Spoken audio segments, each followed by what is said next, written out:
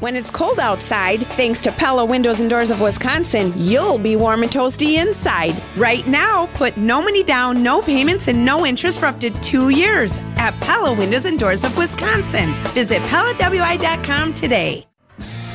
Live from the Annex Wealth Management Studios at The Avenue, it's the Jeff Wagner Show.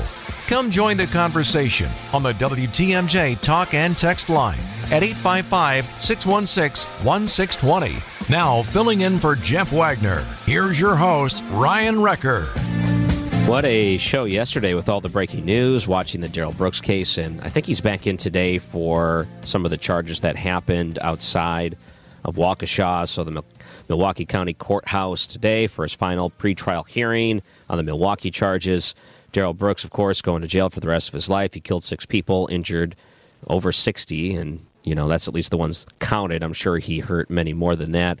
I think in total they said 1,200 years or so, even over 1,200 years in prison based on the way it came out. And it's still a little underwhelming. You would wish there would be more that they can do in a situation like that. And it goes back and to look at all the different incidences that happened leading up to this. And I think more people have rightfully raised the issue with this low or no bond movement that so many people have tried to push. And it really is disgraceful to think all the different victims and their family members that were able to testify yesterday. I can't put words in their mouth, but I can essentially say they all would agree that Darrell Brooks should not have been on the streets that day, period. Not even an opportunity for him to go back onto the streets, but there he was. He was out facing 2 second-degree reckless endangerment charges. He had a possession of a firearm, and as a felon, he's not allowed to have that. Those are the type of cases he's going to be facing here, which ultimately led to him being released on that $1,000 bond, which he shouldn't have been released given his track record. And then a couple of weeks later, ends up killing and murdering innocent people, men, women, children. The second case that they're looking at, too, he was accused of running a woman over with his car, and that's what led to the low bond, where he then later drove his mom's SUV through the Waukesha parade.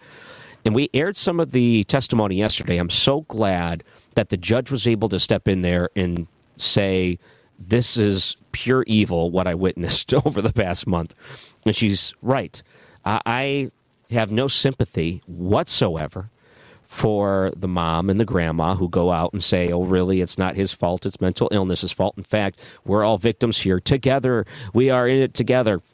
No sympathy, and luckily no one else, I think, had sympathy either, or should they have.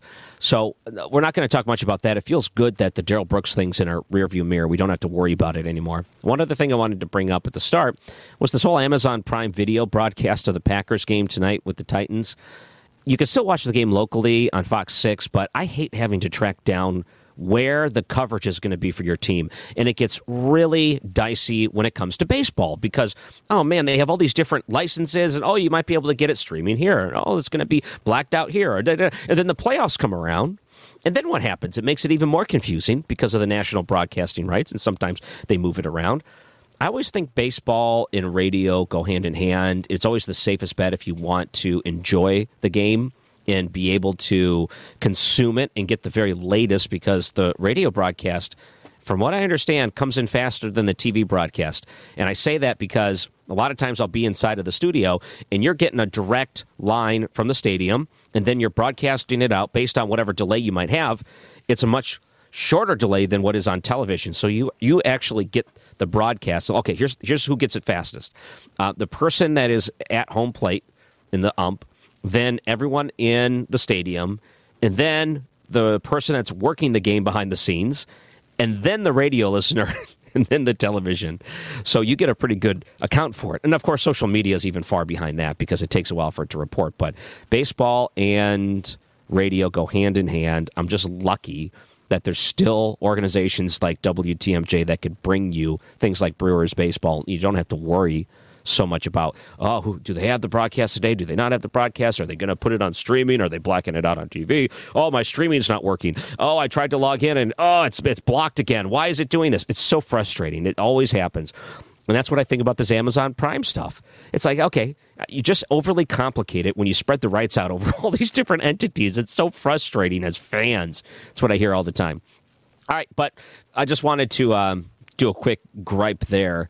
And overall, congratulations to the entire WTMJ staff and the way that they handled the Darrell Brooks case over the past year. It's due because there's a lot of hard work that went into covering that story. And Alex Crowe, who you just heard do the news, a lot of work for him being inside of the courtroom and have to listen to Darrell Brooks' incoherent rambling for hours on end. Coming up after the break, I want to bring up an issue, and I saw a couple of stories. One was reported on Fox 6, one was on TMJ4. You can find it in the newspaper, but nonetheless, I think it's an important issue to the question, who really runs the city? And it doesn't have to be a political question, but are we allowing criminals to run the city? And that shouldn't be the case, but is it the case? We're going to talk about that next on WTMJ. Welcome back to WTMJ. I'm Ryan Recker. You can find me online, ryanrecker.com. It's always fun to spend time with you here online. If you want to message me there, too, the text line is up, the WTMJ Talk and Text line at 855-616-1620. You'll have to tell me if I get the wrong impression, but sometimes I wonder who is running the city. And I ask this not in a political sense, but are we allowing criminals, those that have not only been convicted but are out on a no or low bail, to continue their antics in a way where they essentially have free reign to do what they want, knowing the consequences and the bar is set so low and the precedent is set that they'll probably be able to go out and do it again with very little consequences. To me, says that we are allowing the wrong people to get away with running the city. So I'm going to get two examples here. And I think the first one comes from Fox 6. And I'm just going to read the first line of this story. Kenneth Twyman, one of Wisconsin's most wanted, is set to go free again thanks to the generosity of a convicted drug trafficker. So here's basically the story in a nutshell. He gets a bond. Someone bails him out. He flees, skips. Marshals have to find him. They grab him. Someone pays his bond. He flees again. Marshals have to find him again. They have him for the third time. Then someone walks in and drops over $100,000 to post his bail, $100,000. This person that's posting it is also a convicted drug trafficker, someone that has a history for themselves. Fox 2 goes out there, the reporter, and says, okay, we're going to investigate this, and let's go talk to him. Hey, why are you trying to bail this person out, and where did you get that $100,000? He says, I got no comments for you, man. Get out of here. And then essentially goes back and forth like that. No comments for you. Get out of here. I don't have to talk to you. So this convicted drug trafficker, was found when they did a raid in his house back in 2018. Guns, drugs, over $100,000 in cash. 4 years later, he's got another $100,000 plus. It doesn't look like he's turned his life around. It looks like actually quite the opposite. Much like the ones that are on this low bail are able to get back out and continue to do the things they do and flourish. So one of the big questions now is that should we let convicted drug traffickers run the city and allow who is or should not be in jail at this moment? And we're talking about someone that's on the run for murder. Like there could be their trial dates in a few more months, but they were being held because the charge against him is murder. I mean, this is a very serious, violent charge. Same thing, too. I saw this one story on TMJ4. There was an Office of Violence Prevention director, someone that was an alderman, I think District 1, and they want to try to find a way to help the reckless driving in the city. So essentially what they say is these reckless drivers, a lot of them are teens, they're terrorizing the city. This is what we need to do. We need to work with all these other kid organizations, minors, basically are the center point of a lot of these charitable organizations, and we need to deter them to work with these organizations as opposed to getting into juvie or prison afterwards, because they feel like the prevention side of it would be great, redirect them out of the justice system and into the hands of another organization. But I'm going to point this out, too. The redirection is what we're doing with the adults right now. We're basically redirecting them out of jail with a no bond or low bail system, or redirecting them right back onto the street. And what you're saying is because they're a juvenile and they have the ability and probably have and will probably continue to steal vehicles, use those vehicles recklessly, cause accidents, maybe even take other people's lives or hurt them in property around them and terrorize a city, as you put it. You want to implement the same system for the minors who are doing this, and it's become a big problem in Milwaukee. So I ask the question again, who's running this city? Are we going to allow those that are just cycled back onto the street over and over and over again, the low bail and this whole social justice aspect of it that they tried to tout, are we going to allow that to run the city? Or do we really have to get back into law and order seriously without trying to look at it and say, no, we don't want to ruin a kid's life for stealing a car, driving recklessly, hurting someone else, destroying property. Oh, no, we don't want to ruin that kid's life for all the crimes he's already committed. It makes me sound like I have no heart, but we have to be realistic here. And at the same time, in the city of Milwaukee, homicides are going through the roof. Go back to 2014. City of Milwaukee, 88 homicides recorded, 2014. 2019, that went up to 98. 2020, it's at 190. 2021, it was at 196. Here's the tracker that I checked right before the show. So far this year, and we're a little over halfway through November, we've already surpassed the 2021 numbers. We're at 197 homicides in Milwaukee. Odds are that's going to go well over 200. You can bet your mortgage on that, but don't. So these low and no bail systems that so many people have advocated for, including, outsiders like Joe Biden and Kamala Harris are standing there even after the Darrell Brooks murders. Oh, no, we need to keep this low bail system. Even after it was demonstrated that system let him out to commit those horrible, evil crimes. People are still advocating for that. And on top of that, Fox 6 reports that 1 in 5 homicide suspects are out on bond. Some of them $1,000 bonds. Violent criminals, 1 in 5, 20% are out on bond. Violent criminals. Are you kidding me with that? So we really got to ask the question, who do you want running this city? Drug dealers, murder suspects, reckless drivers? To me, the answer is no. But why do we go down that route? 855-616-1620. I'd like to hear from you. It just makes me so frustrated because the numbers couldn't seem more clear to me that this is the wrong path. But you keep going down this wrong path over and over and over to say you're not sympathetic enough for the people that are committing vicious, evil crimes. 855-616-1620. I'd like to hear from you. I'm Ryan Recker on WTMJ. Can't believe we're just a week away from Thanksgiving. I'm actually quite ready for it. And even better yet, I get to be treated like a child. And again, I'm going to my in-laws, which when we go there, they said, oh, no, you don't have to do anything. Last couple of years, we've hosted Thanksgiving, and that's been fine, and I don't mind doing that. I've learned to brine a turkey, and it's my favorite way to cook it, so that's great. But when you go to someone else's house and they say, hey, hands off, you don't have to do anything, that is the best deal in the world. It makes me feel like a child again. Let's go back to the text line, the phone lines, 855-616-1620, the WTMJ talk and text line. Give us a call. I wanted to point out a couple of text messages that are coming through. One person, amen to your comments. Okay, that's good. One person said, maybe we should listen to those running the city and increase shared revenue to allow the city to improve and increase services to nip up the bud. Okay, nip it in the bud. Okay, you're doing the old, is that Barney Fife? Yeah. Okay, let's do this. I have seen these programs brought up in, at least argued, in a lot of cities that are primarily Democrat run. And I don't mean this as a political thing, like, oh, I'm going to be pounding my fist on the table.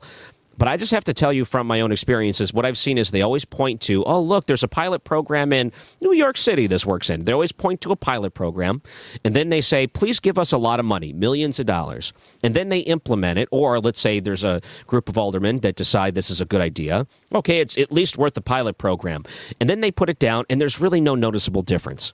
In fact, they actually get down to it, and they use it as a way to try to justify continue funding, even though when you look at the numbers, it doesn't work. You can point to some of these large programs that have had some success with it, but there's always these outside factors that play into it, and you can't really replicate it and say that it's just going to automatically solve all the problems of your city. It just don't work that way. For the most part, what I've seen, it's people that come in and just have found a way to play on the hearts of politicians to get millions of dollars to have basically zero effect. So I got to be true here. This is something that we really, really need to address 100%, and if there was the right answer to it, I wish there was, but I can tell you what the right answer is. not, I can tell you the right answer is not continuing with this no bail or low bail and allowing more Darrell Brooks back out, particularly those that have already committed very violent crimes. Let's see, more text messages. The individuals that set these policies won't change it until it affects them personally. No, I can give you an example. I don't know if it would probably be in poor taste if I gave you an example. But let's just say that there are instances where politicians have been victimized and that it does not change their tune. There could be a couple of different reasons for it. When you're in the public eye and you're reliant on certain types of votes and certain types of people to contribute to your campaign financially, it's very difficult for you to change tune because you know that you'd lose your job doing so. So I think there's other things there. But I mean, eventually things have changed. Sometimes people change their minds and they go out there and say, I'm doing this because I need to have a clear conscience and I need to do the right thing. So it does happen. Another text message. Hi, I don't have an answer how to solve the problem we've gotten into now with the crimes, high crimes, but I want to say that the low bail and the easy bail process has started a few decades ago because of jail overcrowding. Okay, so we're not keeping up. Infrastructure-wise, not keeping up. I think these are all very good points. We have to go to news, and there's getting so many text messages. We are getting some calls now. Real quick, let's try to sneak one call in. James, let's go to James here. Welcome to WTMJ. Yeah, I think that as what you just said, the judges and even our good old guy, Mr. Chisholm there, has let us down in that because if it wasn't for the judges and Mr. Chisholm, Brooks wouldn't be running the streets, wouldn't have killed all those people. And all these other people that are running around killing other people and stuff like that, making downtown a place that you really don't want to go. You're trying to, how do you say Milwaukee, sell Milwaukee as a safe place, but it ain't safe place when people are carjacking you, running you off the road, shooting you, and everything else, and letting all these criminals out there and keep on going. It's Groundhog Day every day, and until we can get somebody else in here, it just keeps on going. It's the same thing. Uh-huh. I laugh because you said Groundhog Day. That's an interesting way to put it. We have to go to news, but James, thank you for the call. 855-616-1620. I think even Jeff Wagner said that when it comes to Chisholm, he should have stepped down. It would have been the right thing to do, and it would have been the right thing to do. Hold accountability for your office and the huge mistake that you made that led to the murder of 6 people, the injury of 60+, and then the terrorizing of a whole city. So that would have been the right thing to do, to take accountability. I'm Ryan Recker. The WTMJ Talk and Text line is 855-616-1620. A couple of text messages, one from Jeff in Germantown. A felony should be treated as a felony regardless of age. Okay, that's good. One person said, if you voted yes on legalizing marijuana use, you may need to rethink your opinion. The city is already ridden with drug dealers and malicious gang-style criminals. Okay, I'm just going to do this for the sake of argument, not that because I feel the need to counteract or put another point of view out there. When I was downtown staying for a week and a half, when WTMJ was so nice to put me up in a hotel, I was at the St. Kate. I did a lot of walking downtown. I mean, I walked everywhere because I didn't have a car. Ubered to the WTMJ offices, their old studios. And I walked a lot, and I didn't feel unsafe. I mean, I really didn't have any instance where I felt uneasy. And maybe that was because I was out during the day. I was never out walking during the night. I guess that could change things because you know how nightfall brings out the worst in some people. But still, I can't say I felt like there was drug dealers at every corner. But then again, I wasn't looking for it. 855-616-1620. Lamar, who is holding on. Welcome to WTMJ. Go ahead. Hey, thanks for taking my call. So the first thing I would say is, with respect to this whole bail issue, is like how we got here. And I point to, situations like Cleve Bark, situations about, the fact that 9 out of 10 convictions come through plea deals. And in a lot of cases, you have people that are in, pre-trial detention jail that can't afford to post their bail. And so they'll take a plea just to go home, or a lesser sentence just to get out of situations, which isn't justice, right? So the pendulum swing from that is you have these VAs, which are soft on crime, letting, deplorable individuals like Brooks get out on low bail. And then you have, like in New York, they want to they want to close the entire facility. They want to close Rikers. When the response, and then when you have guys like Brooks that happen, then you have the hard pendulum swing back that by saying, hey, this doesn't work. When in reality, we should be saying stuff like, okay, for violent criminals, people are accused of violent crimes that have a history of violent crimes, these are the people you need to be either saying you're going to be remanded or you get the big bails. And then people that are, for nonviolent like misdemeanors, these are the people that you either get a low bail or no bail. And that's the common sense response. This hard pendulum swing back and forth is just going to get us back to where we don't want to be. And I'm hoping that we can, cooler heads and the smarter people in the room can get to that point. Okay. Well, let me throw a couple of lines down, and you tell me if you think the line is there or not. So when someone is found guilty of a felony, would that potentially make it impossible for them in the future to get a bail? Do you think that should be the cutoff point? Well, it depends. I mean, what's a felony? Because if it's a felony for a violent crime or like a drug possession, there's a distinction there. I mean, how old were they? How many times? What are their priors? Is this just one felony? Because you can get a felony it's easy to get a felony. I've had because I'm from Milwaukee, I've had friends that lived with drug dealers that took plea deals and took a felony because they didn't want to even take the chance to go to trial. And so, they did nothing. They were just wrong place, wrong time, associated with the wrong people. And so I make that's why I make a huge distinction between violent offenders, because that's an entirely different conversation. Okay. A huge distinction. Okay, so then let's move the line up a little bit further, and we'll say that there was a crime that was considered a violent crime. Just they committed one violent crime in their past, found guilty of it through the court system. Is that enough, do you think, to preclude them from a bail later? Absolutely. They've established a history of being violent. They're being accused of probably another violent crime. Absolutely. There's a track record there. They've established themselves as being a violent person. Okay, so at that point, you actually differ from a lot of different people, including the White House. So that's not where they draw the line. So would you think that's the moderate, responsible line to draw, and you would be fine with that? Most people would probably be fine with that, too. Yeah, that's why I thought and again, I'm in Florida now, and I'm just listening to the Brooks case. I'm like, I'm even saying, how in the hell did this guy get bail? Because clearly he's established himself as who he is. There's no way in the world any reasonable judge should have said, okay, we're going to give you I would have remanded him, just to be quite honest, but that's reasonable. I think that's a reasonable response. I think so, too. Thank you very much, Lamar. Good to hear from you. 855-616-1620 is the number if you want to call or text. I'd like to hear from you, and I'm Ryan Recker, filling in on WTMJ.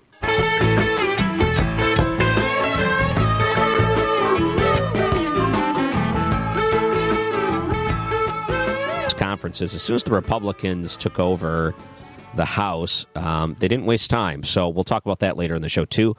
WTMJ talk and text line 855-616-1620. Scott, welcome to WTMJ. Go ahead.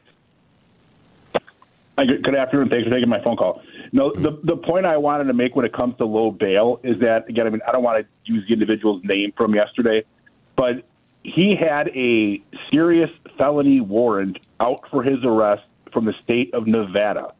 The biggest mistake that the justice system made when they initially took him into custody, preceding the Waukesha event, was that he should have been granted no bail because of that serious felony warrant that was out for his arrest in the state of Nevada. There should have been an immediate phone call made to the state of Nevada saying, we have this guy in custody. We're putting him on on the next U.S. Marshal's flight. We're out to Nevada for him to be returned to you, whatever, for prosecution. That was so. My take is that if an individual has a serious felony warrant for his or her arrest, then there should be no bail granted whatsoever. Period. Yeah, let me get your gut feeling on this. And again, it might not be the way you always feel about it, but when instances like that happen, Do you think it's a matter of laziness where they don't do due diligence to check it out? Do you think it's a matter of empathy where they feel like, well, we wouldn't normally hold a person for this, so we're just going to do what we think is the right thing? What do you think the reaction is of why they would allow him out? If I had to guess, but I don't know the insides of how that process works, whatever the intake process. If I had to guess, whatever, they probably never even checked. There was probably, again, I mean, I would love to see the records if a phone call was ever made from whomever at the House of Corrections or the intake court.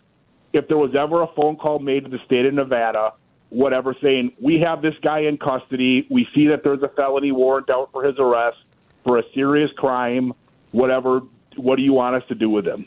Yeah, and if I remember correctly, we don't even know if that information was available to the commission who processed him in on that night. You know, and we don't know 100% either. And if I remember correctly, and stop me if I'm wrong on this, but I think I saw it was reported that when they tried to pull the public record to figure out what was actually argued for the low bail, the $1,000 for Brooks, that tape was destroyed or not produced. So they said, well, actually, it's not on record.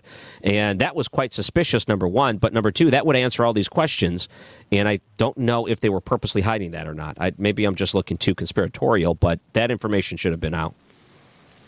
Yeah, and I don't know that level of detail. I mean, but the thing that always concerned me about that case was that he had a felony warrant for his arrest from the state of Nevada. And again, I don't know. We don't know if that information was or was not available to the commissioner who originally processed him in and set the bail. We don't know if that information was available to that person make a call to the state of Nevada to say, hey, we have this guy in custody and we want to put him on the next flight, whatever, the next U.S. Marshals flight out to Nevada so you guys can have him back and deal with him. Those are all mystery questions, whatever that to me, whatever need to be dealt with. Great. Thank you very much for your call. Good to hear from you. The talk and text line is 855-616-1620. Text message came in and said, I absolutely hate when people say downtown Milwaukee is not safe. There are many parts of Milwaukee and the suburbs that have had instances, and this does not make downtown Milwaukee not safe. Do you have to be careful when you are walking, especially at night? But yes, but that is true anywhere. If you're going to make these comments, you should come visit the city and enjoy what it has to offer while having your wits about you. Yeah, and I mean, like I mentioned before, I don't know if this text message came out before or after I made the comments that when I was put up in downtown Milwaukee, I stayed at the St. Kate. I walked to a lot of different places downtown when I had free time, and I would go and get food. I don't think I actually did anything other than eat when I left the hotel room. I'll get pizza here. I'll get coffee there. I'll get breakfast here. I did a lot of the stuff like that. But for the most part, I stayed within a mile of the hotel. I mean, there might have been one instance where I walked a half mile or longer. Maybe I walked a mile, but still. I did that all during the day. I wasn't really confronted by homeless. There was one guy that made it a point to show me he was wearing a diaper and he wanted money. And then, I can't remember, there might have been one other homeless person, but, I mean, there wasn't a lot of that either. So I don't think I felt unsafe at any point walking around Milwaukee. But I tell you that when I was filling in, sometimes even at night, I would take an Uber drive back, and I would talk to the Uber drivers. And they're like, you don't believe the stuff I see. And now keep in mind, the WTMJ studios, their old location, Radio City Hall, some of the back roads they would take to get to the downtown area where I was staying, the guy says, I've seen a lot of bad things. So I take their word for it when they tell me there's some nasty stuff that goes on, definitely unsafe things that go on too. Luckily, I didn't have to encounter or see it for myself, because if I did, I'd be certainly telling you about it. 855-616-1620. And I think one of the big things that you need to work out is to make sure it stays that way. So when you're seeing homicides rising in the city, and I mean really high, I was looking at the last count, 197 homicides so far this year. It's already surpassed the entire 2021 numbers. And if you go back even to 5 years ago, let's see, what is it? Was it 2009? So that's 4 years ago, 3 years ago. So I guess if you go even further, but 2019 was 98 homicides. You're under 100. 2014, you're at 88 homicides for the year. Now we're going to be surpassing 200 in the city of Milwaukee. Something has changed, and we can't deny that there's a lot of issues a lot of issues. We're going to take a break. We'll be right back. Two quick stories before we go back to news with Alex Crow. And after his news, I wanted to ask him a few questions about the Brooks case because he spent a lot of time in that courtroom. Man, what would that have been like to have to listen to that incoherent rambling for 2 hours, knowing the inevitable was about to strike down? We'll get to him about that a little bit. But two stories. First one, TMJ4 reported this, and they did a feature story about a woman in a wheelchair who finds difficulty getting around because of reckless drivers. So I was curious about that because reckless drivers, stolen vehicles, there's a lot of those stories that are going around because it's like that in a lot of different cities where you find the person behind the wheel drives like they stole it because they probably did stole it. Remember the old phrase, drive it like you stole it? Well, it's kind of exactly the thing that they're doing. It's almost like they took that as a challenge, but the story was a project called Drive Safer, and they were discussing some of the dangerous crossings. So she's in a wheelchair. Well, I shouldn't say that wheelchair. It was more like a mobility scooter, so it's a little different than a wheelchair, but still uses public transportation to get around. And that public transportation means that there are certain areas where they drop you off, and you have to cross the street, so it's wherever it's at. She mentions, and they demonstrated this, where you could be at a crosswalk, and the cars will just keep whizzing by. Now, keep in mind, there's no light at this crosswalk or no ability to signal traffic that you're trying to get through. She says basically she has to wait there until traffic clears, and then she has to go through in hopes that no one comes speeding by. I understand how that's unsafe, but that's kind of how it works, right? You don't normally go out in front of traffic when traffic is there in the intersection. Just expect everyone to slam on their brakes for you. So you have to do what's safe for you. So I understand that. But it really made me sympathetic because I thought there's all of these crosswalks where people with disabilities could probably find it easier for them to cross. And when we're talking about people with limitations on their ways they travel, you want to make it as easy as possible for them to get around, be able to still be part of society because not everyone can go 2 blocks down for a light. So why don't we have more of those buttons at crossings to try to stop people? I mean, maybe that's the better solution for something like this. I don't think it's necessarily a reckless driver situation. Maybe that they're trying to equate it with the reckless driving that goes on. But I'm probably like everyone else. When you're driving and the crosswalk is clear, you just keep driving. You don't necessarily look around and anticipate if there's someone there waiting for you to stop for them. Because ultimately, like any other place you've been, when you're walking, you wait for the traffic to stop to get out of there. One other story I saw was based on a big loophole they're trying to create in Texas. Normally, I would say loopholes could be entertaining to see how it plays out. This is a great loophole. So there was a woman in Texas who was driving in the HOV lane. That's the high occupancy lane. So that's like the carpool lane, meaning that if you have 2 people in the car, you're safe, or more than 2 people. But if it's just you driving alone, you're not allowed to go in the carpool lane. You'll get a ticket. So a woman driving alone in the carpool lane gets pulled over. Officer goes up there and says, this is a restricted lane. She says, oh, I know. I have a baby in the womb, and that means there's 2 of us. So ultimately, it gets dismissed, which means she doesn't get a ticket, so good for her. And now, in Texas, they have proposed a bill that would say a fetus would legally count as a second passenger, and women who are pregnant driving alone would be able to drive the carpool lane. I am so in favor of this. I love it. I love it so much. You ever gone to a lot and they have special designated parking? Oh, baby on board parking. Oh, expected mother parking. Normally it's places where, there's a lot of maternity types of sales going on, clothes, furniture, things like that. It's a lot of like women-oriented buildings, businesses. In this case, if you're pregnant, it makes Texas and accessibility for you to be able to get out there. I just think it's great. I hope it goes through. And part of this bill mentions, how do you even know? Like some men, you get in trouble if you go up to a woman and say, oh, when are you expecting? Because if they're not, then it's justified. I think legally they can slap you in the face or the back of the head. Their discretion, or they can kick you right in the backside. One of those 3 things they're legally allowed to do if you ask them that question. Now, what happens when an officer goes up and says, okay, you're in the lane? Does that basically give all women the free pass to drive because you can't question if they're pregnant or not, if they're not showing?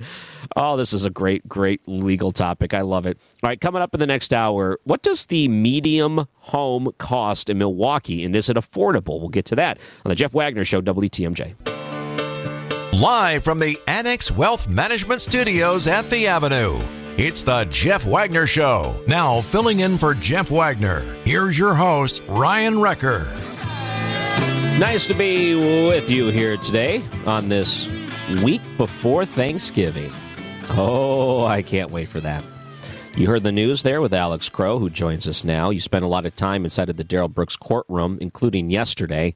And I got to say, there's always a little bit of surprise when it comes to that case, because it must have surprised you that the judge allowed him to speak for 2 hours when he was given an opportunity. I was surprised, I guess, a little bit there, Ryan. It's nice to talk to you again, by the way.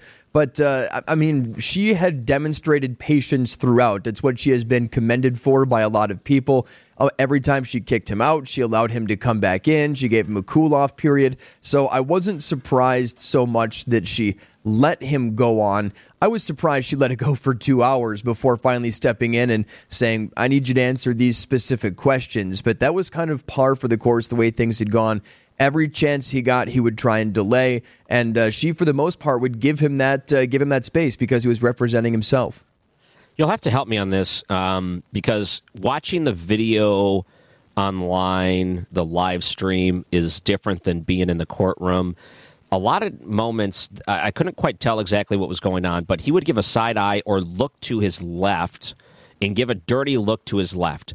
Were there things going on behind the scenes we didn't see that were distracting him at some point, or were there people saying things to him? No, to the left was the prosecution team made up of District Attorney Sue Opper, with whom he had a personal beef. He mentioned her by name several times during that 2-hour tirade, as well as the assistant district attorneys who were there, and then a couple of members from the police department. Detective Thomas Casey was one of them, who was the first one who slammed on the hood of Darrell Brooks's car and told him to stop as he was entering. He kind of helped put this thing together. So that was like the prosecution team that was sitting directly to his left. And then behind them were the victims and the family members of the victims, some of whom were there every single day throughout this trial, and some of whom said some nasty things to him, well within their right, obviously, during the victim impact statements.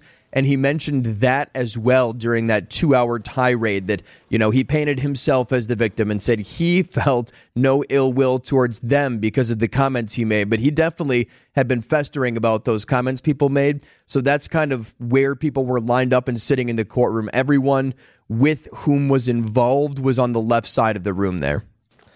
Yeah, we aired, the starting portion of that during the show yesterday, and he kind of got the gist of it. He said his life immediately changed when he rededicated his life to the Lord after these events, and we can't see what's inside of his heart. But I can tell, even with the judge's comments after and anyone inside the courtroom, zero sympathy, and rightfully so.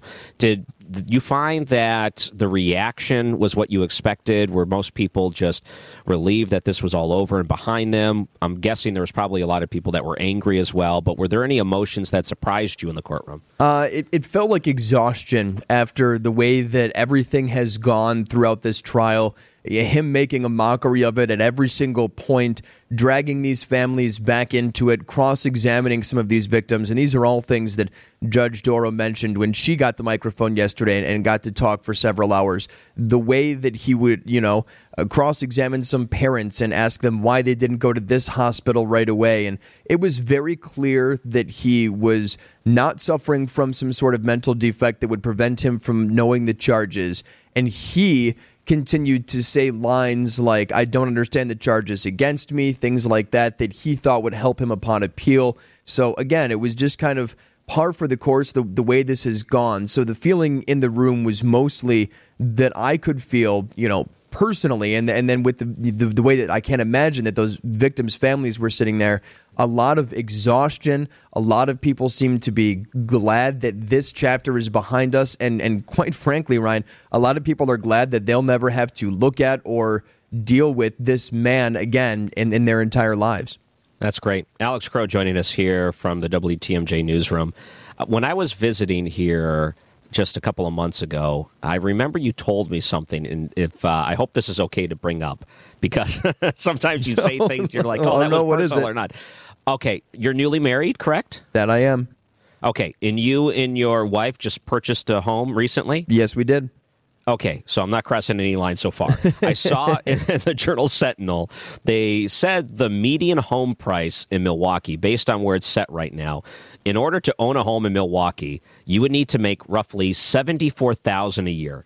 And you just recently purchased a home. Do you think that number's high or low? Do you think that, roughly speaking, you need to earn a lot of money to buy a home in Milwaukee? Yeah, I would think so. My wife and I are not in Milwaukee County. She's an elementary school teacher somewhere else, so I'm the lucky one who got to commute.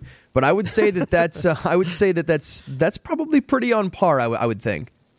Okay, that number kind of shocked me a little bit. It's a lot higher than I thought it would be because things are a lot different than when I purchased my first home.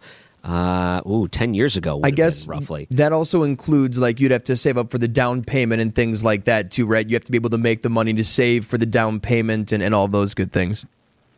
Big part of it, yeah.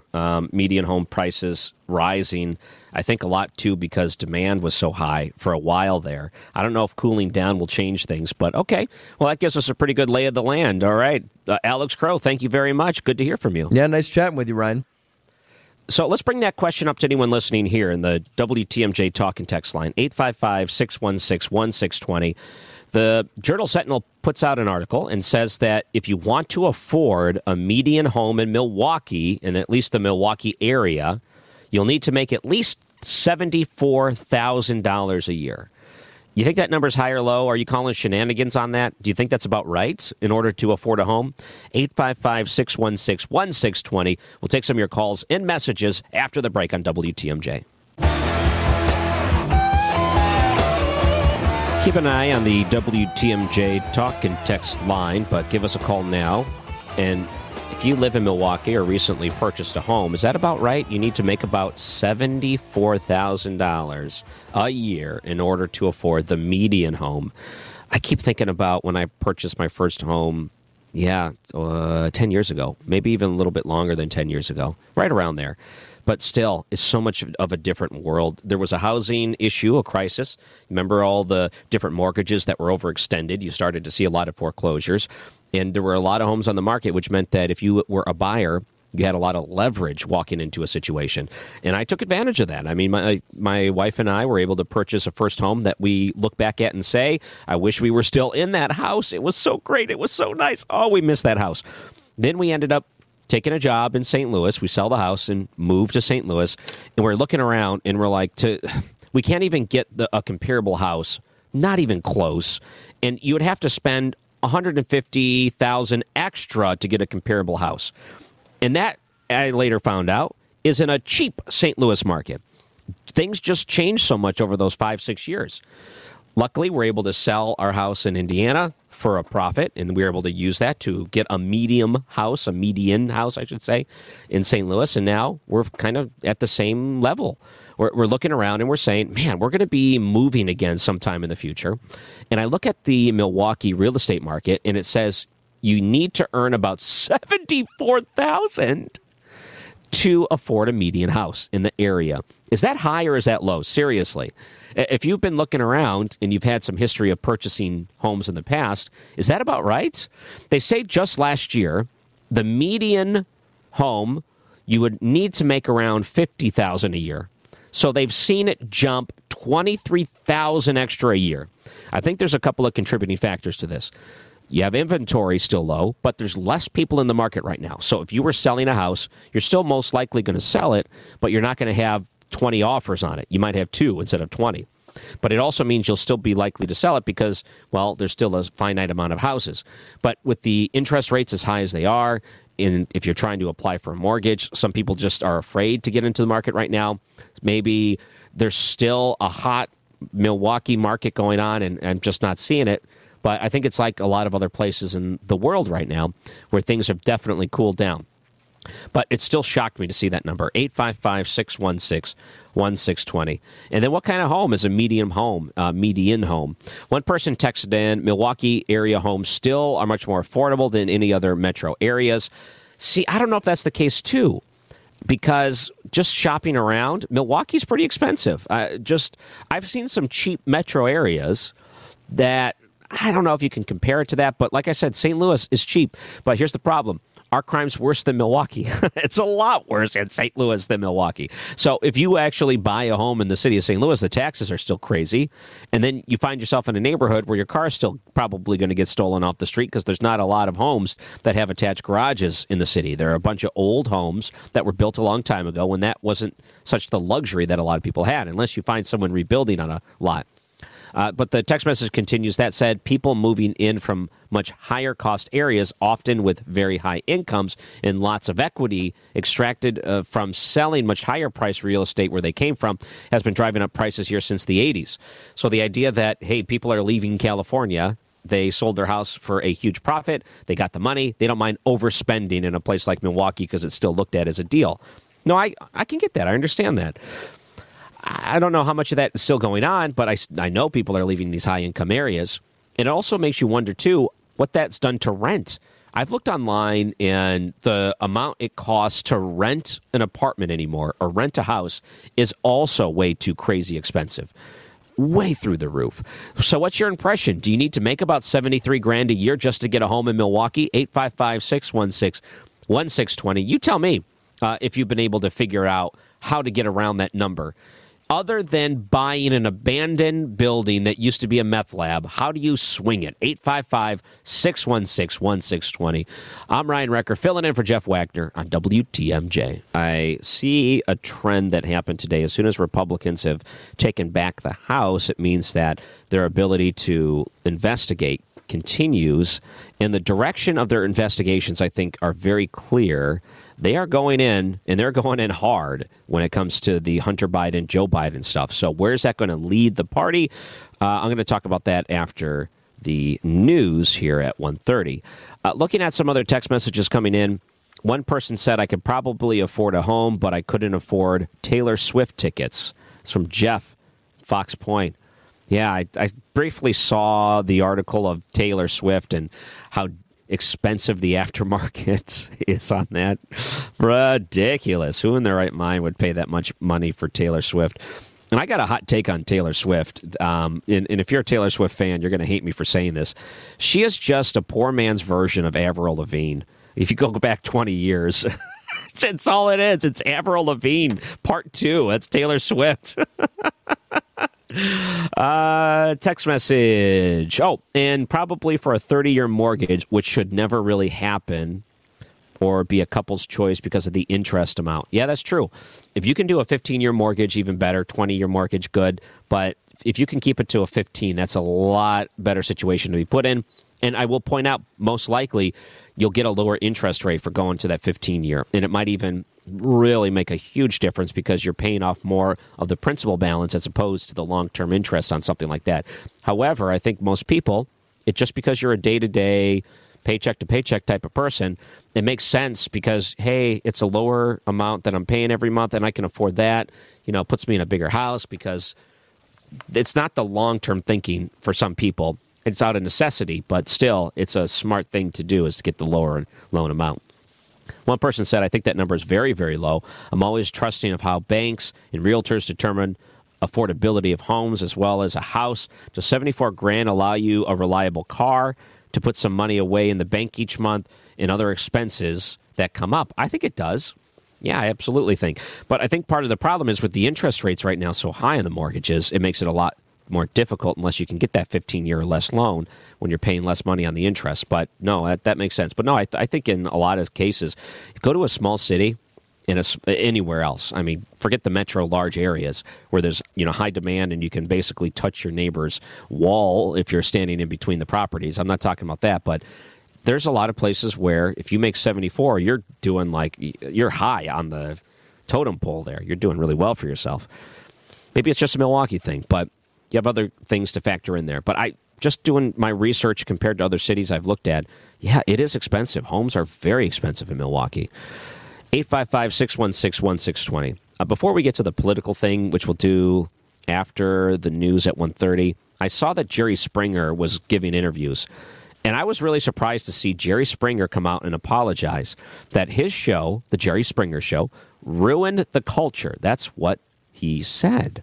If you go back to the 90s, you remember what Jerry Springer was about? It was a bunch of, like trashy topics, people coming out, yelling at each other, getting into a fight, crowd going crazy, yelling, Jerry, Jerry, while they're out there trying to rip each other's hair out or rip each other's clothing off. And then you had the muscle come in and try to stop all of it. But it was always the trashiest of topics. And he did this through the 90s and 2000s until his show kind of went off to the wayside and you could have got away with just watching the reruns. But he said he ruined culture. And I thought about that, and I thought, did Jerry Springer ruin culture? I tried to reflect in a way where I was looking at rebellion in other industries, and it brought me back into the 1980s when the music industry and Congress were at odds because they thought that some of the lyrics that were in music were troubling to children, thus maybe we shouldn't be allowing this to be sold on the shelf. And then you had the likes of Frank Zappa and Dee Snider from Twisted Sister come up and have to explain to Congress what free speech was really all about. You may have the rebellion, you may have the suggestive language, the nature of it all. And when it came to that, it was all about freedom of speech. Then we move forward to television. You saw more freedom of speech. Internet, certainly you see more freedom of speech because people, in a lot of ways, find ways to represent themselves in ways where it doesn't go back on themselves. So they may use it for good or bad. Even foods, we look at the freedoms of things we can do. Like the way that we consume food has changed and the way that we describe food has changed. Like, for example, today you can call something a burger and it's not even made of meat, or you could call something like meat-like, and it's not meat, to confuse people.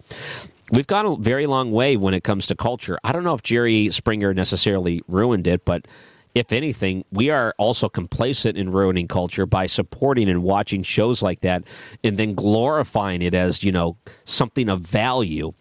So the freedoms mean you can usher trash in, even things of like Jerry Springer show, but you also mean you have the freedom to bring in something of substance. So I think that's where the responsibility comes in, but I'll always lean on freedom and freedom of speech no matter what it brings in, because I think that is more important. So where are the Republicans going now that they have control of the House? Welcome back. I'm Ryan Recker.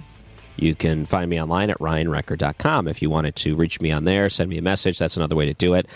House Republicans are going on the offense and using Hunter Biden as a way to go on the offense. And you saw it happen this morning. Now that they have the ability to control the fate and also to get the investigations they see necessary in there, including investigations that would connect Hunter Biden's business dealings with his father, Joe Biden, access to him, or maybe even direct involvement with Joe Biden during his time as vice president. We know that the Hunter Biden story and the laptop and the treasure trove of evidence against him is pretty wide-reaching. There's been a lot of people trying to get that information made public so you can see everything on there. It is unbelievable the amount of photographs and direct evidence they have that show the crimes of Hunter Biden on there. But now you have to draw the dot. You have to connect the two between him and his father. And is it that hard to do? This morning, that's what Republicans, I think, are laying out. And I think what they're going to do is use Hunter Biden as the way to draw connections to his dad. And then once they have satisfied most lawmakers that there are connections, that's when I think Republican lawmakers are going to go for the impeachment. I know that Democrats continue to say, if the Republicans get in, they're just going to impeach Joe Biden. They're just going to impeach Joe Biden. I think that Democrats over the past 2 years, 3, even all 4 years of President Trump's time in office, used impeachment as a willy-nilly, we're just going to do it because we don't like the guy, ultimately proving nothing. And now that Joe Biden's in office and there are some very extremely serious allegations and crimes against his son, and now the connections to him, Joe Biden, sitting president of the United States, would say that maybe crimes were committed while he was in office. Maybe, in fact, this is a warranted impeachment investigation now that Republicans have the ability to try to get this information out. So here's where they draw the conclusions. There's a pretty big gap that they're drawing, and you can come to your own conclusion on it, but let's go back a little bit. Here is first clip number 1. This is Representative Jim Jordan in Ohio.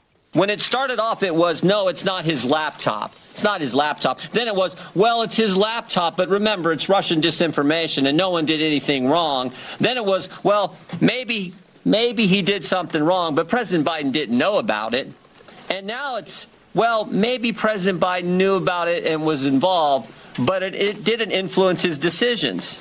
In fact, yesterday, there was a story in Politico which said that. The story in Politico yesterday, investigating the investigators, dim strategies to launch counterpunch to House GOP. Story in Politico yesterday, here's what it said in there. Quote, no evidence has publicly emerged that Joe Biden's decisions were affected by his son's business dealings.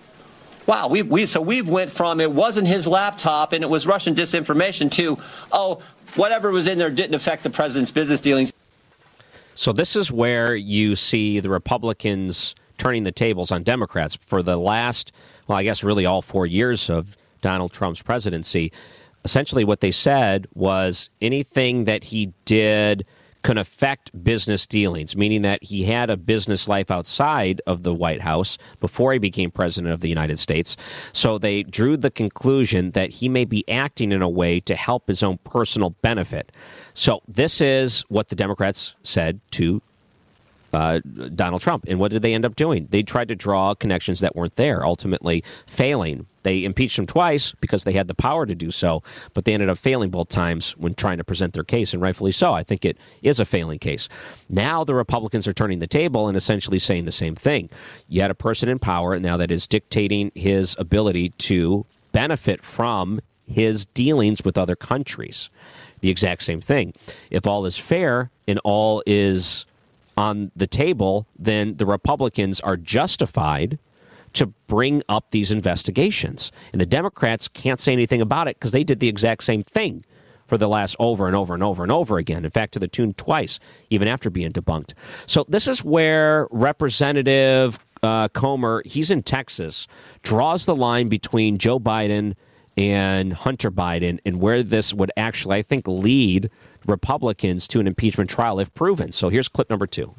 At a time when Americans are suffering from high energy prices because of this administration's terrible energy policy, we find evidence that Hunter Biden and Joe Biden were involved in a scheme to try to get China to buy liquefied natural gas, and from a whistleblower to try to get their foot in the door with China starting to purchase an interest in natural gas drillers.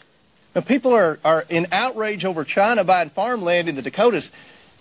What about China starting to buy into our American energy industry at a time when we have an energy crisis because of the bad policies of the Biden administration? Now, let that sink in. So the argument that I think is being laid out here is that you have evidence that the son, Hunter Biden, accepting money and doing dealings with foreign entities, including China, and sitting on the board of Burisma and all these other things that have already been proven. Is it possible that based on these dealings, it would have influenced and perhaps maybe directly communicated with his dad, Joe Biden, which would have led places like China coming in and buying our energy interests from us or allowing them to do so, putting us in a position to allow China to do that? Is that what the deal was to begin with? Now, you may look at that as a big jump in conclusion, but do you think it might be worth looking into considering everything else we know? And I tend to agree with Jim Jordan when he says, look at where the story began and look at where it is today, where every time we learn more about it, it looks worse and worse for him to the point where now they're not even denying that the president of the United States, Joe Biden, was aware of what was going on. Now they're just saying that it's unrelated. I don't know. Can you believe that too? So this is, I think, where Republicans are going, and it's actually a really big storyline to follow. 855-616-1620. Maybe you think I'm looking at this differently. 855-616-1620. I'd like to hear from you. Do you think that this road leads to a Republican House trying to impeach the President of the United States, Joe Biden? We'll take your calls coming up after the break. I'm Ryan Recker, filling in on WTMJ. Welcome back. Checking out some of the messages on the text line, and I'm looking at one that said, I firmly believe there were strong shenanigans with the current president and his son that are illegal. I hope they get pushed out in the front for all to see, but I also hope the Republican Congress does more than just do another witch hunt. That's a big thing.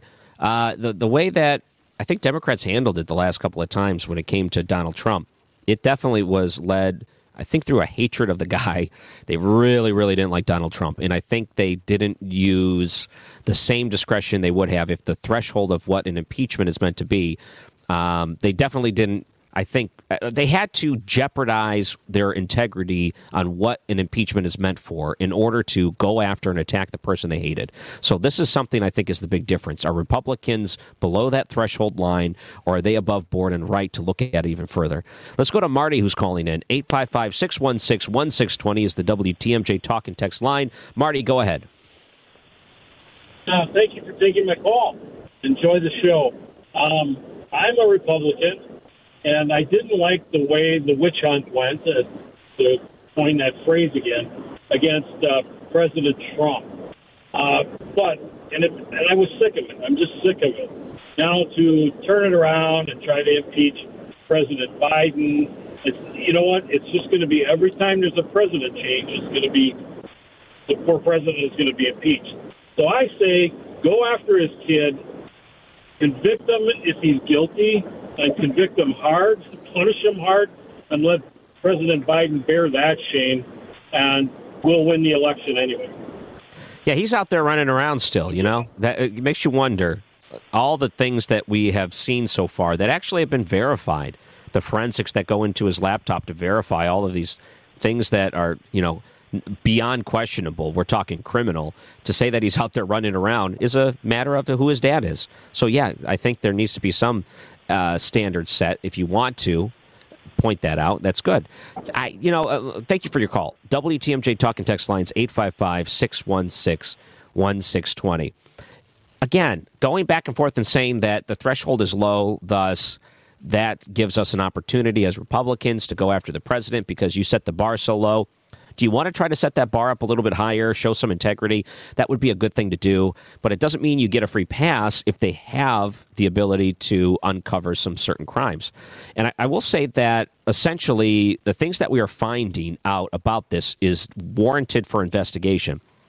I don't think it's a waste of time. I think that the FBI as an agency went around, used their influence and power to bury a story, which is the Hunter Biden story, before an election.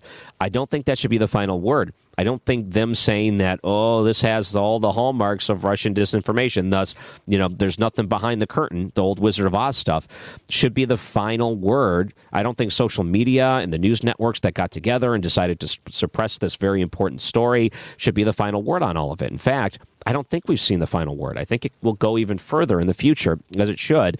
Now, if the Republicans find nothing, let's say they decide to put this investigation forward, then you can put it to bed. That's it. But I do believe there could be a huge scandal there, very much criminal aspects that go beyond Hunter Biden in a story. Let's see. Here's a text message that came in. No, they need to find a way to impeach Harris to ultimately get what they want, and I don't think they could do that without pitchforks. No, I don't know if you go after Kamala Harris. I don't know what you would have to go after in a moment like that. She has been, unless there's something going on behind the scenes we haven't seen, because she disappears for long periods of time, she has been mainly ineffective and, much like a lot of vice presidents, kind of forgettable at this point. So I don't know if they can overplay anything that she's done in order to warrant investigations. I don't think there's anything there to prove that. Here's another text line. The GOP is a joke, used to be a great party. You have a criminal running for president in 2024, which is not true. Not one GOP member will even admit this. Well, no. Okay, well, your premise is wrong, so we'll just move on. Text message says, yes, it's about time to connect the dots. Hunter Biden is a complete and total scumbag, and sure Joe is too. The apple doesn't fall far from the tree. Okay, that's a text message coming in from Steve in Greenfield. Another text message. Let's suppose that Joe Biden is impeached and then convicted, removed from Senate. Kamala Harris is president. Ugh. So that's Heather in West Bend. So you don't like the prospect of what would be coming in after Joe Biden.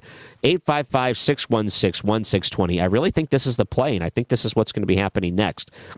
Maybe you can tell me I'm wrong. We'll take some more of your calls and texts next on WTMJ. Taking some more of your calls, text messages on this.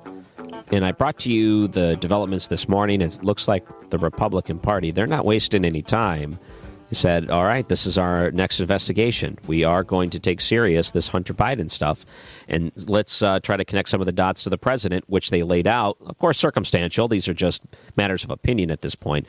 But I think the biggest defense that Democrats right now and the Joe Biden administration would have is that, oh, you're just drawing conclusions. There was no intention. And in fact, there was no connection between Hunter influencing his father and his father making decisions based on that. But I think the Republicans are going to try hard to say, this is worth investigating, and rightfully so. There's a lot of stuff on that laptop. One person messaged, if you try to convict is the president's son, wouldn't the president simply pardon him? That's a good question. Would Joe Biden pardon Hunter Biden? I think it's not outside of the realm of possibility. I think that he would do that. He would just say that's kind of like what Andrew Cuomo, Chris Cuomo defense. You'd do anything for a family member, right? You'd even bend your own ethics. You would do anything you can to help a family member. So, yes, even if it is something that would ultimately bring him down in a scandal, he'd probably do it. I can see that happening. Text message that says, the law states no man is above the law, but what president do you have been convicted of crimes and put in prison? Nothing will happen to him or Trump. Well, if you talk about impeachment, then what you're talking about is bringing forth the trial to remove him from office. So that's the spectacle of it all. And remember when Donald Trump was impeached, you had it on national television nonstop. They ran it during the day. They preempted their programming to air all of this. I think this is something that Republicans want the opportunity to show. You're not going to treat this the same way. In fact, you may even largely ignore some of it, but all of the hallmarks are there based on how they ran their job the first time around, at least how Democrats did when they were in power. Then, all things considered, this is something that will happen if they were to run it the same way Democrats did. One person said, even though I wish they would impeach the president because I think he is horrible as a Republican, the correct long game is immediately get to work and fix what this administration destroyed in our country. Without the Senate, can you fix some of these things? I mean, you can only rely on Joe Manchin for so long. That is one of the hardest parts of all of this, is that if the Republicans were able to take control of the Senate, sure, you may have some defectors here and there, but ultimately speaking, you would have had at least the deciding vote if there was a tie. Now you don't have that. That goes to the vice president, which is Kamala Harris, so you're never going to do it in a matter of if all Republicans and all Democrats vote a certain way. So at least in the House, you'd be able to bring forward some of these things. And if you go back to Obama's last term, you saw the House brought forward a lot of different bills that were just completely squashed down, including trying to repeal Obamacare. It wasn't until Donald Trump got into office and the president was able to essentially find ways around that. Here's a text message. We already knew about Trump's objectionable character before the current Democrat-led saga, which has nothing to do but keep this objectionable trait in the limelight. Dems have used the hearings as a partisan tool. Of course, the Republicans need to do so accordingly. So I think that text message essentially says, hey, all things considered, beat them at their own tricks, fight fire with fire. Chris in Fox Point, okay, so when are we going to start investigating the Trump children? I would say they were put through much more scrutiny than Hunter Biden. In fact, they didn't really have the full force of the FBI and all these other agencies running defense for them and going to make sure these stories disappear or go away. They didn't have that sort of luxury. They were out in public all the time. I mean, Hunter Biden is not a good dude. There is a lot of shady business that goes there. So to think that for some reason the Trump children are treated differently, in fact, they were probably treated a lot worse, by far a lot worse. Is there a solution to inflation and crime on the laptop? One text message comes in. So what does that mean? That essentially it's not our highest priority as a country, so we should just let it go? Okay, I guess you can take that, but that's one way to take it when the president of the United States implement in crime. I guess that's one way to try to deflect it. Another hour coming up next on WTMJ. Live from the Annex Wealth Management Studios at the Avenue, it's the Jeff Wagner Show. Now filling in for Jeff Wagner, here's your host, Ryan Recker. Wow, life at the Avenue. How nice. Another hour here. I'm Ryan Recker. Again, you can find me online at RyanRecord.com. I have my social media links, things like that up there. It's been fun filling in for Jeff this week. I'll be back again tomorrow, and then Thanksgiving is just around the corner. I'm so looking forward to eating like a child again because I don't have to prepare anything. The last couple of years, we've had family visit us in St. Louis. I did all the cooking. It's so strange. Whenever Thanksgiving comes around, my wife always gets sick. She's not feeling so well right now. It's a week before. I don't know how it happens. I don't know why it happens. It's almost on schedule, but I'm not feeling so good. So I end up cooking all of the Thanksgiving meal most years. I learned how to brine a turkey. I love brined turkey. I think that's the way to go for Thanksgiving. I make sure I only get the cranberry sauce out of a can. I want it to make that slurping sound while it slides out of a can. None of that freshly homemade cranberry sauce. No, I like the gelatin version the best. So I got to cook everything the way I wanted. This year we're traveling to visit family to eat, and that's it. No obligations. We don't have to cook anything. We don't have to make anything. We just show up and eat. It's like being a child again. I can't wait for that. Going to wear my stretchy pants like most of you, maybe even right now, wearing your stretchy pants. Here's how you reach the show. WTMJ Talk and Text line is 855-616-1620. I wanted to read one text message. And here's this text message, because playing off of what we were talking about last hour, not to carry too much of it over, one person said, I look forward to the day when Biden and Trump are out of our lives and we have a man with integrity in office. Wow, how about that? How about that? That is the way to look at it, I think, politically speaking.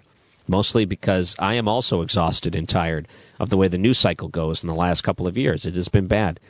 But let me point this out. I saw some people bringing up reaction to the Trump announcement from a couple of nights ago. You have the Associated Press speaking to Vice President Mike Pence. He's continuing on with saying that most voters want new leadership. So not only do they want Joe Biden out, but they also want Donald Trump out. So they think that there's going to be someone else there. In a lot of ways, they don't necessarily refer to him directly, but they do lead you to the conclusion that, no, they're ready to move on. And the one thing that I thought was very different from before is a story that I saw on Yahoo News. And essentially what they're talking about is the war chest that Donald Trump has. Since he's been out of office, he's been accepting donations, but it's been for a super PAC.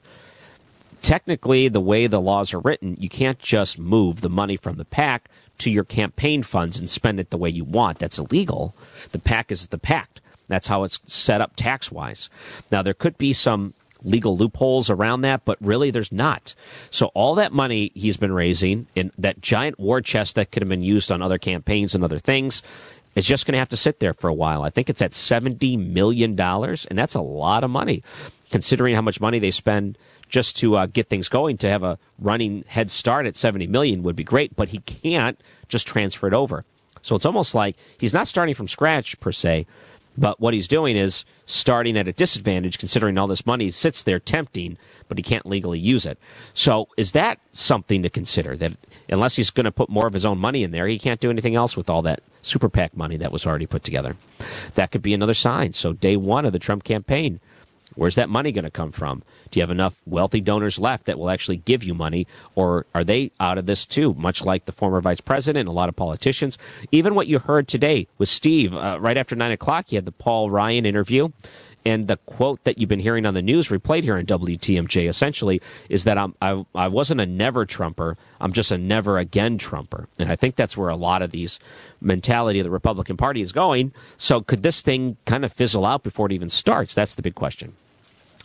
I saw another story which I want to talk about after the news, and not to go too much into the Trump stuff. I was just found it fascinating. I mean, we're 2 days in, and he's already out of the news cycle. That's a new thing. We're not used to that whenever politics and Trump cross over. But something else I saw in the news: Milwaukee Public Schools. There was a counselor that went to a rally, went in front of the rally, and said, "I am a counselor for this so-and-so school district. I'm against transgender surgeries. I'm against using this philosophies in schools." So she's at a rally. She's discussing these things in front of a crowd. The school ends up firing her. Now she's suing Milwaukee Public Schools to say that they violated her freedom of speech rights was wrongfully terminated. She wants her back pay, and she wants reinstated. We'll bring you that case in your comments. I'd like to hear from you coming up after the break. The WTMJ talk and text line is 855-616-1620. I'm Ryan Recker filling in.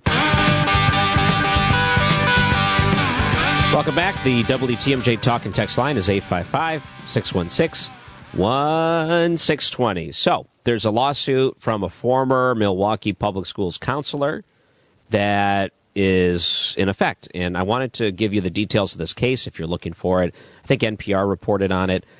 She was fired on September 30th from Allen Field Elementary School. This goes back to things that she said in April. There was a rally in Madison, and the rally was let me try to read some of the comments. Okay, so I'll read the comments. You can put it into the context here. So when she went up to the stage, she identified herself as a Milwaukee Public Schools elementary counselor and said, quote, "I oppose gender ideology ever entering the walls of my school building." And she went on to say, "On my dead, blanking body, will my students be exposed to the harms of gender ideology? Not a single one of my students under my blanking watch will ever transition socially, and sure as heck not medically."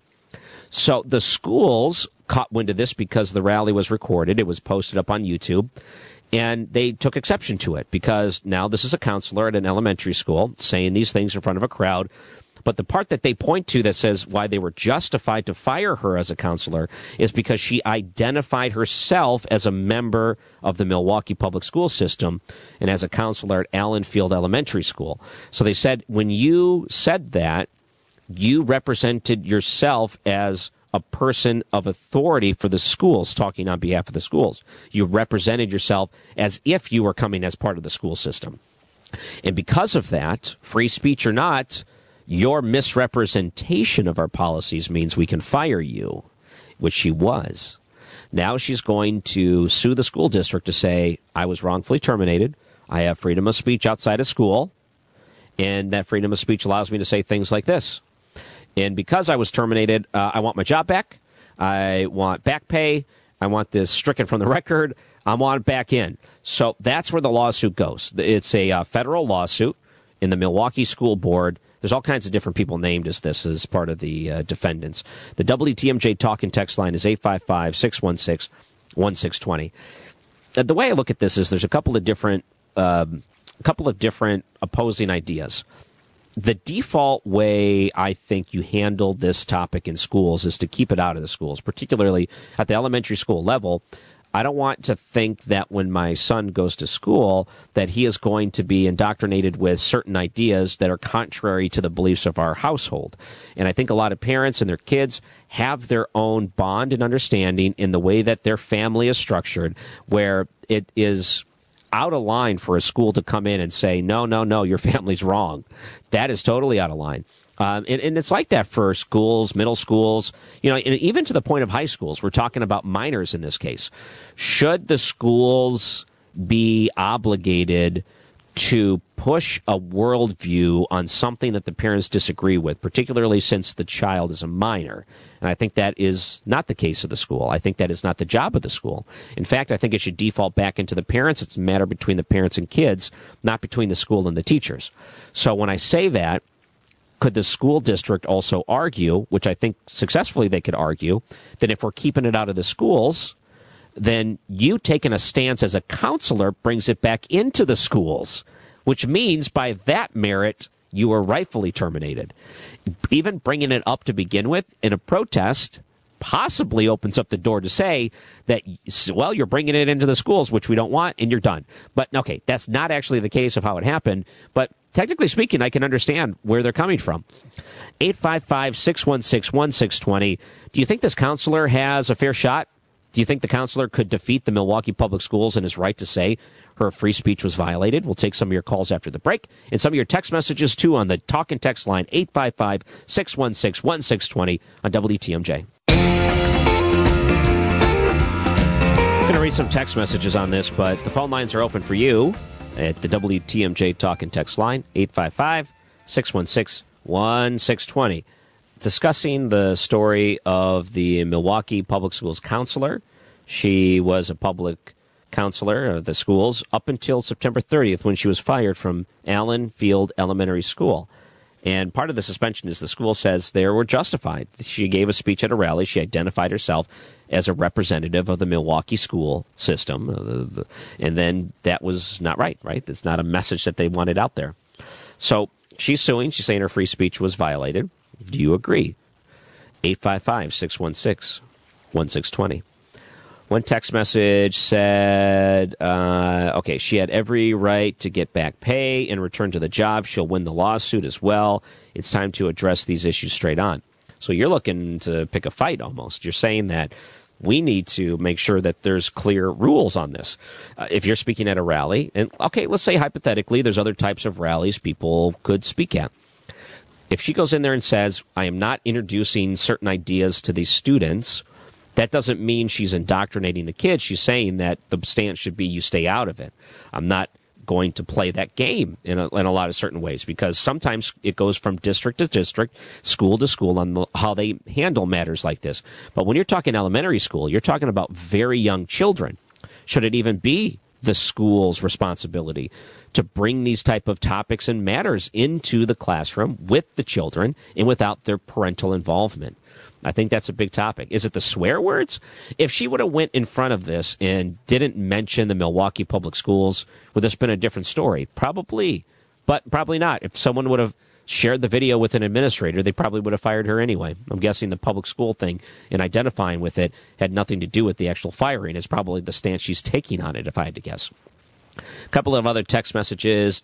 WTMJ, tell the world the Packer game is on Fox 6. As very few people have Amazon Prime. No, I think there's a lot of people that have Amazon Prime. I mean, I have Amazon Prime, and I don't even like to buy streaming services. The only reason we do it is because we, get the Prime deliveries. We do a lot of our shopping on Amazon. So because of that, we have it by default. But I don't know if I'll be watching the game tonight. I mean, it'll be on tonight. I don't like the streaming experience. It's so much different. Listen to the pregame show here on WTMJ and catch all of the best action you can get. Then I guess switch over to Fox 6 or Amazon Prime. You can watch it on there tonight. I hate these streaming services. There's just too many of them. I think all of them are hyper-competitive. They overpay for what you get, and then they basically fragment the areas you can watch these games. Like, how many different streaming services can you think of right now? Between the Bucks, between the Brewers, between the Packers, and any other sport you watch, could be, MMA, could be NASCAR, could be this, could be that. Just think about all the different places that now have exclusive rights to some league. And some days you're watching it over here, some days you're watching it over there, some days you have to do this.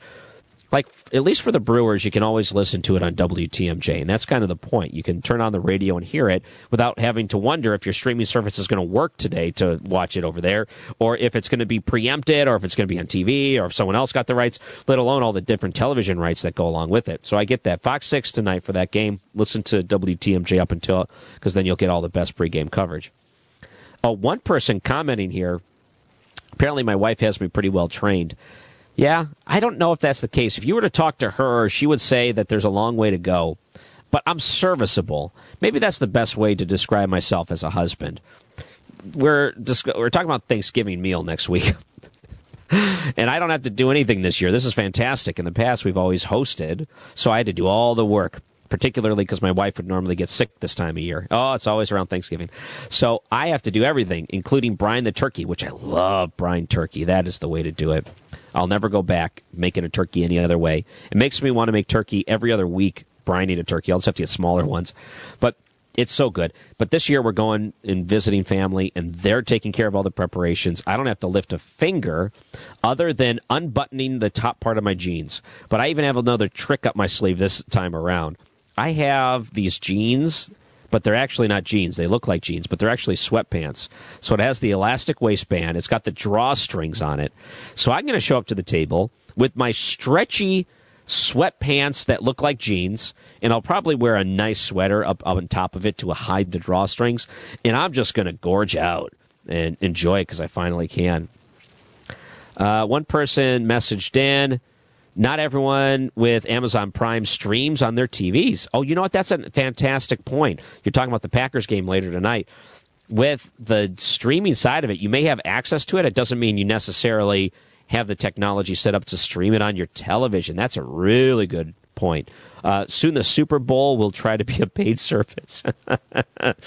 Well, I don't know. That's a tough sell. I think a lot of the Super Bowl is driven by ad revenue, and if that continues to drop or less people invest into the ad revenue, I guess the companies wise, then maybe that could happen in the future. But I don't know. I guess people would pay for it, but you have these streaming parties, so are they going to charge you $100 for it to hold a party? To force you to go watch it somewhere else? One person said, directions and ingredients for brining a turkey, please. Okay, this is a good point. Do we have time? Yeah, we have a minute. Here's how you brine a turkey. So you could buy a kit or go online and look up directions on how to brine the turkey. So essentially, you boil some water with the different seasoning inside. You get that all nice and hot, boiled in, cooking it. And then essentially what I do is I go out and I buy one of those styrofoam coolers, ones that you can throw when you're done. And you have to get a giant, oversized Ziploc bag. I mean, giant. Some people even buy those bags they use for, like, sporting equipment, but you can buy big bags. So this is what you do. You take your thawed turkey, you put it in the bag with all of the brining material the day before Thanksgiving, the night before. And then you put some ice inside of the cooler and everything else and leave it out in your garage where it's already cold. And then essentially every once in a while, go out there and kind of move the turkey around, make sure that parts are getting a nice little touch of the brine. And then by the time the next morning, you take it out of the brining solution, you wash it off, so you get the salt and all that stuff off of it. And then you would season your turkey however you would normally season it. Get a little oil on there, get some, other salt seasonings, whatever you normally do, and then you cook the turkey that way. I'm telling you, it is the absolute best. I would encourage anyone out there to brine a turkey if you haven't tried it before. It is so worth it. Okay, well, that was fun. See, I'm already in the Thanksgiving mood. So here I am at break, and producer Charlie messages me and says, I have a problem with something you brought up in the last segment. I don't know what that problem is. Is your problem with comfort? Do you not like comfort?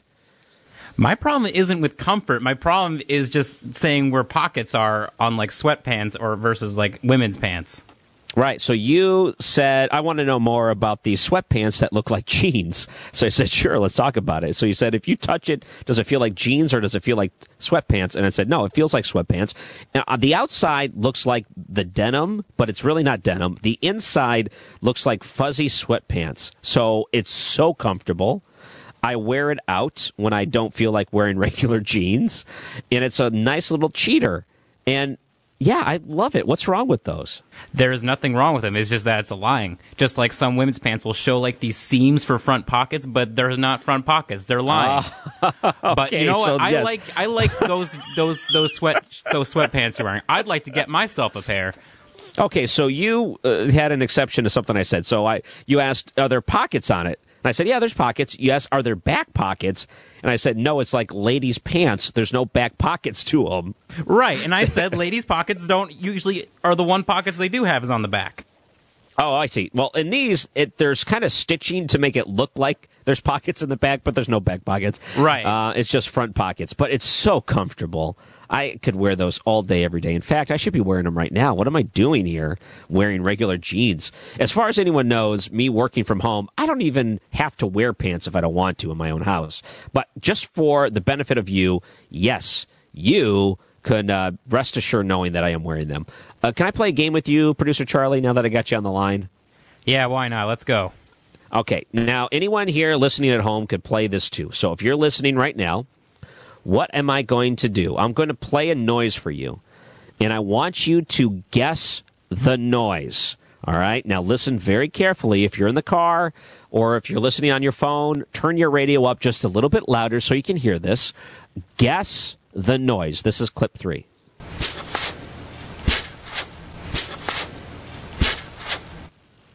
Okay. All right. It was just a quick couple seconds there.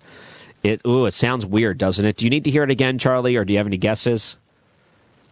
You know what? I'm going to play it one more time. Okay, take a listen. Listen carefully.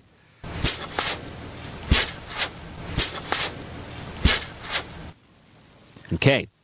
Now, I want you to guess the noise. To me, it sounds like shuffling through wet grass, like with your boots or something like that. You are so close. Okay, here's the story. WISN reported he went to a woman's apartment and found that there was a leak in the wall, and behind her couch, water was leaking in, and she didn't know it until her daughter somehow had to get something back there and came back, her socks were wet. Apparently, it was there for so long, it's growing mold and mushrooms inside of her apartment. Oh, my goodness. And that sound you're listening to is the reporter slapping his hand on the carpet to show just how saturated, soaking wet that carpet is in her apartment. Play that clip 3 again so we can hear it. Renisha Jackson discovered Sorry, that's the wrong clip. No, that's okay. You got 3? I want to hear that noise, yeah. Oh, man, I can't imagine. What a nightmare. So that's part of it. She goes there, there's magic mushrooms and stuff, mold growing from the carpet, and she had no idea. Okay, so this is the WISN coverage, clip number 4. Renisha Jackson discovered the problem in early October when her 3-year-old came from behind the couch with wet feet. And I'm like, why are your socks wet? I go back there, and it was a mushroom. Several mushrooms, black mold, and rotted baseboards. Horrible. I don't like living here. I haven't been here. Me and my baby been house to house since this issue, which I don't think is fair, and they're not doing anything to help us. In the basement, the subflooring is dripping wet. One of the remarkable things is this is the exterior wall that's completely dry. This is an interior wall that's soaking wet. Her couch is right up here above moldy let's pause it right there. Rotted wood.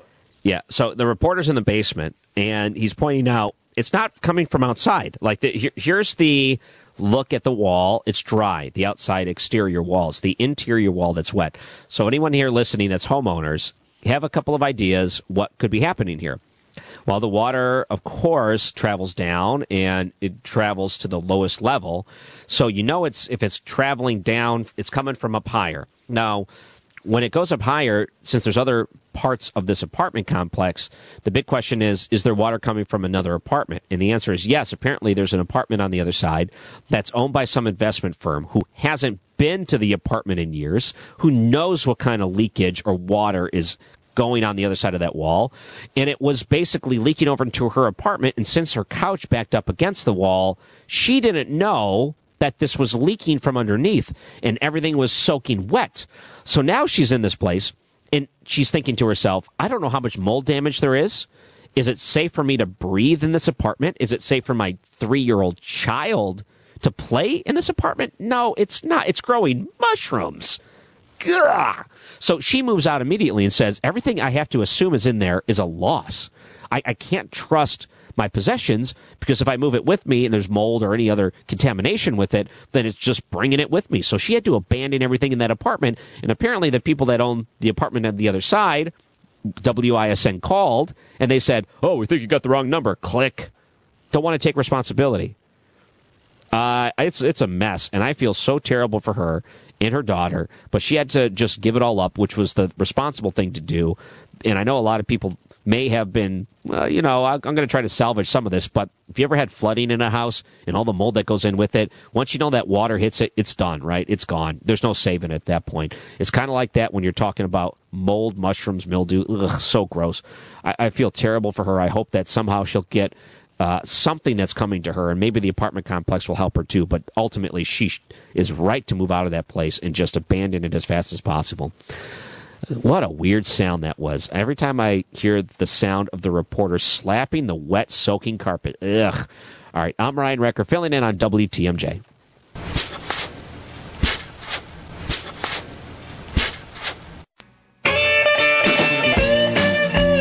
Some of these text messages of the guesses of the mystery sound. I'm just going to read some of them here. I don't know, Charlie, if you have that mystery sound, you can play it quickly or not if you have it queued up, but it's the sound. I'll just tell you what it is in case you missed it in my segment. Yeah. That is the sound of an oversaturated, just completely soaked carpet behind a couch, poor lady had no idea all this water was leaking in from the other side of the wall. It was growing mold. It was growing mushrooms. Reporter goes in and touches this, and you hear the sound of just how squishy and wet saturated this carpet is. Some text messages that came in, snow shoveling, okay. Another person said window wipers, okay. Is that walking through snow, scraping through snow? Another person said shoveling snow. A lot of snow on the mind of the people of Milwaukee. I get that. And then one person said, what are the name of those jean sweatpants called? I honestly think may have missed my calling, or maybe it's not too late. I could just go out and become the spokesperson for the jean sweatpants. And I can tell you, these are the greatest things. I have found myself actually excited to buy clothing for the first time in my life. When I was a kid, clothing was hand-me-down stuff, someone else's big brother doesn't eat anymore. Here you go. This is what you're wearing, kid. Enjoy it. Bugle Boy stuff. Things that I don't even think they make anymore when I was young. And as my mom said, when you were really young, pretty much boys had blue shirts and jeans, and that was it. There wasn't like a huge variety of different clothing lines when you were a kid. So here it is today. There's a million options for clothes. I don't find myself buying clothes that often. I'll buy a pair of jeans until it, literally falls apart, or I have to turn it into some sort of workout side jeans, and then I'll have to buy something else to replace it. I'll keep shoes until they literally put holes in the bottom. I will have shirts forever. As long as there's not disintegration going on, I'll keep clothes forever. And I rarely clothes shop. Once in a while, my wife will find something at Goodwill that's a dress shirt that I can wear to work or something in the office setting. But when I found out there were jean sweatpants, I said, I better get up and get those things immediately. I don't know what the brand is. I'll tell you, I got them at Burlington. I love Burlington. So they were on the shelf there, and I found myself buying 2 or 3 pair. And I think they were gifted to me. We were shopping with the in-laws, and the in-laws said, hey, you want an early birthday gift? I said, fine, buy me my jeans. And ever since then, I've been a sweatpants jeans man. That's the way to go. Okay, here's some more questions. Okay, the sound they heard, they thought an old record. I can kind of see that, the old record kind of ending in a situation like that. Okay, good guesses. That mystery sound, really gross. Now that you feel bad, the poor lady was forced to move out of that apartment because of the mold and mushrooms. I'm wishing her the best, though. That's a tough situation to be in. Saw TMJ4 did a piece on an 88-year-old woman who crochets thousands of pieces for the needy. When my son was born in Fort Wayne, there was these little crocheted hats that some lady just decided to have on hand, and then the parents pick the one they like, and they put the little cap on the little baby's head, and it's such an awesome thing. It looks better than, I think, the stock cap that you would normally get there. Like if it's a boy, it's like a blue striped hat or something like that. They always put little hats on the kid. But these little crocheted ones were just so adorable, and I loved it because it really, the colors of it popped in the pictures. It's just something nice to it. And I always thought that was such a cool thing that these old ladies were getting together crocheting stuff for these little babies. Now, she does it for other things. She does it for schools. She does it for Salvation Army. She will do it for deputies, officers, things like that. She said over the years, she has given out thousands and thousands and thousands of crocheted items to the point where she says she's crocheting up to 7 hours a day. My grandma would crochet. She would make these beautiful blankets. And at my house, all my friends thought we were dirt poor because my grandma's over there trying to get us a blanket to stay warm. She's crocheting this stuff. But it was just like her hobby. Well, we were poor, but we weren't dirt poor. But we used these blankets. I still have one of these blankets, and I am deathly afraid to wash it because that's one of the last connections I have to my grandma, something that she made. I would like to clean it, but then what if it falls apart? Then it's no longer, I can't use it anymore. So I'm afraid to. These things are delicate. The clothing, the shawls. One time I spent $50 to have someone else's grandma crochet me a sweatshirt. Guess what? That lasted in the wash 3 times and it was done. The most money I've spent on clothes in a long time, and the thing disintegrates in the wash. So I couldn't wear it anymore after that. I thought it was super cool. But this lady said 7 hours a day, and she's 88 years old. I want to know how she keeps her fingers so vibrant and young, because when you're that age, arthritis sets in, you don't get to use your fingers the way they used to, that would just feel painful.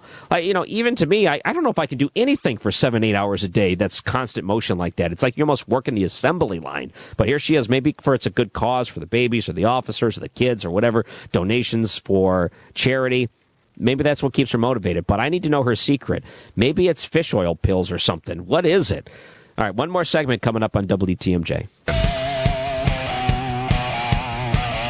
It's so funny. I search Facebook every once in a while, just scroll through, and I saw my old college post a photo of the dorms. And I'm like, oh, look at that retro photo of the dorms. And I looked at it, and it's like, oh, that's when I was there. It wasn't retro back when I was there. It was just modern and new. Oh, I'm getting old. My back hurts. I can't even think about stuff like that anymore, let alone an 88-year-old Milwaukee woman who can crochet for 7 hours a day. I don't know how she does it. There's got to be some special vitamin she takes to keep her joints fresh. I'd want to know what that is because I'll need it. You probably saw this, but with Thanksgiving next week, the meal prices will be rising to new record highs. If you've already purchased all of your stuff, you already know that grocery shopping is a drag to begin with. Man, is it expensive lately. And the prices aren't going down. Everything is, the only thing that's shrinking is the size of the container. Like if you're used to getting, let's say, 16 ounces of something, now it's down to like 15.2. Everything shrinks that way. So you're getting less, but you're paying more for all this stuff. Right now, they're looking at the prices. A 16-pound turkey costs nationally about $5 more than it did on average a year ago. $5 more. And then it's $10 more than it did 2 years ago. Yikes. And we're having issues with inflation and problems with the economy a year ago. And even $5 more felt like a lot. But man, $10 more than it did 2 years ago. If you're looking at some cube stuffing mix, it's up about $4. Pie crust up about $3.50. Whipped cream's up $2.20. Frozen peas are up $1.90. Who's eating frozen peas on Thanksgiving? That's a weird thing to put on the dinner table. I've never seen peas anything. I guess maybe in a casserole or something. Dinner rolls are up $3.73. Pumpkin pie mix up about $4.25. Only one item has actually dropped prices. That is the cranberries, a 12-ounce bag of fresh cranberries, down from last year. Everything else is way up. That really is a drag. Luckily, I'm not paying for any of that stuff this year. I'm just going to be shoving stuff into my mouth, and while I'm eating, I'll be laughing and saying to the other people who paid for it, "Hey, this was expensive, wasn't it?" While I'm putting down a fourth plate. "Oh, man, you must have paid a lot of money for this." There it is, shoving it down. This is the most expensive Thanksgiving meal on record by far. And if you're buying in places that are large metropolitan, like Boston, New York City, Seattle, Washington, D.C., Honolulu, it's even more expensive just based on how demand works for all of these things. Not great.